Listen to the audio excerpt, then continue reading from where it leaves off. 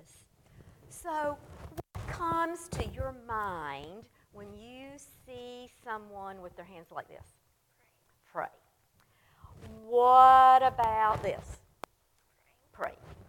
Okay, that's right. You immediately think of prayer. How often do you think we should pray? Every day. Once? Okay. Before meals?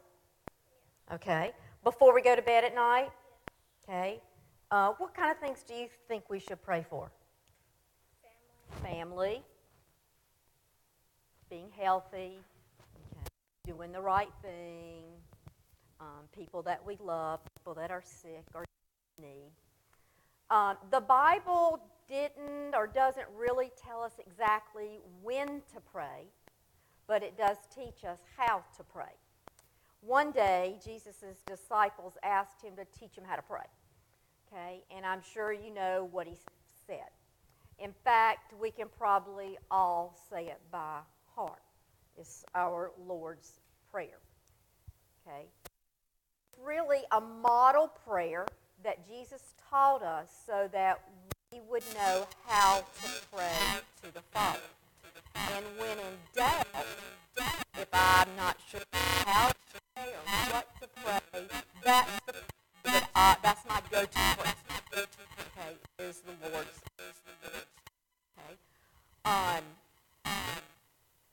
Jesus knew at the end that he was not going to be returning to his disciples. And he prayed with them as they lived in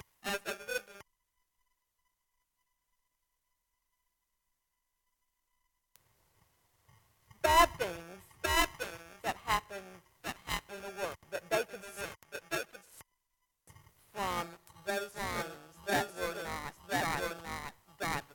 He didn't want to be stained by the wickedness and the evil that was in their world. Okay? He wanted them to remain faithful to God and to what they had learned while Jesus was with them. He wanted them to know his love and to share that with others.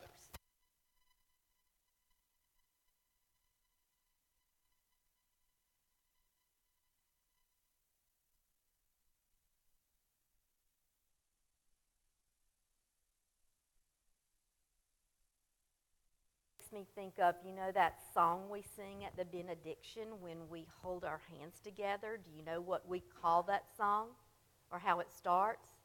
Make us one. Okay? From all the evil, and that they would be made holy by the truth of God's word.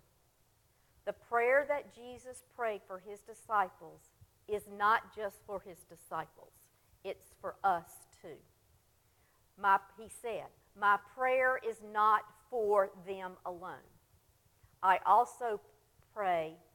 pray also for those who will believe in me through their message.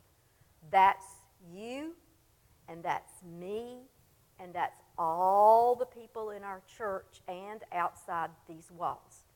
We must live in this world, as evil and wicked as it seems sometimes. And Jesus prays that we might remain faithful to his teachings so that this world will know that God sent his only Son and that God loves us so very much that he let his Son die for us. Okay? Can we close our hands and bow our heads for a short prayer?